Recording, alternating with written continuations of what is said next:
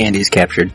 One hand handcuffed to a radiator, the other hand nailed to the floor, and other face just walked over and slashed him across the chest with a knife, ruining his 44 shirt, which is his favorite shirt, which is dumb. Then other face kind of growled at him, gets up, and walks away. That was stupid. Pointless. Oh, apparently the pipe is loose that he's handcuffed to. Andy's got a plan. Ugh. Where are we? We're in a nice concrete room.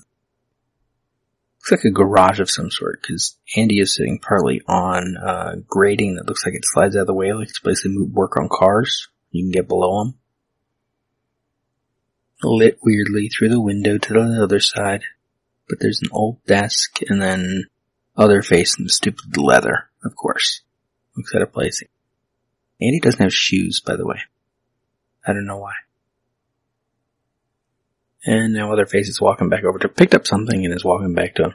To do something, maybe, probably. We don't need to know what they picked up. We don't need an insert shot or any... I'm surprised we got a close-up on the pipe being loose, actually. Because that's more setup than this film bothers with on most of everything.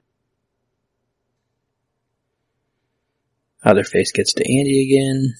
Basically a repeat of what happened at the beginning of the minute. And punches him. Holds onto his shirt. What?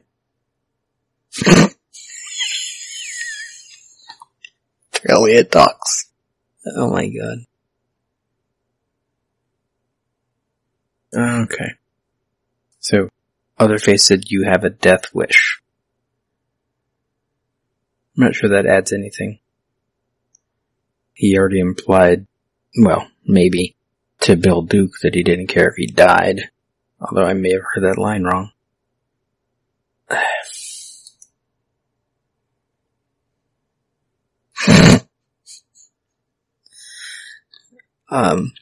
So then Andy kind of sobs and says, I don't want to talk about that. I don't know the tone they're going for here.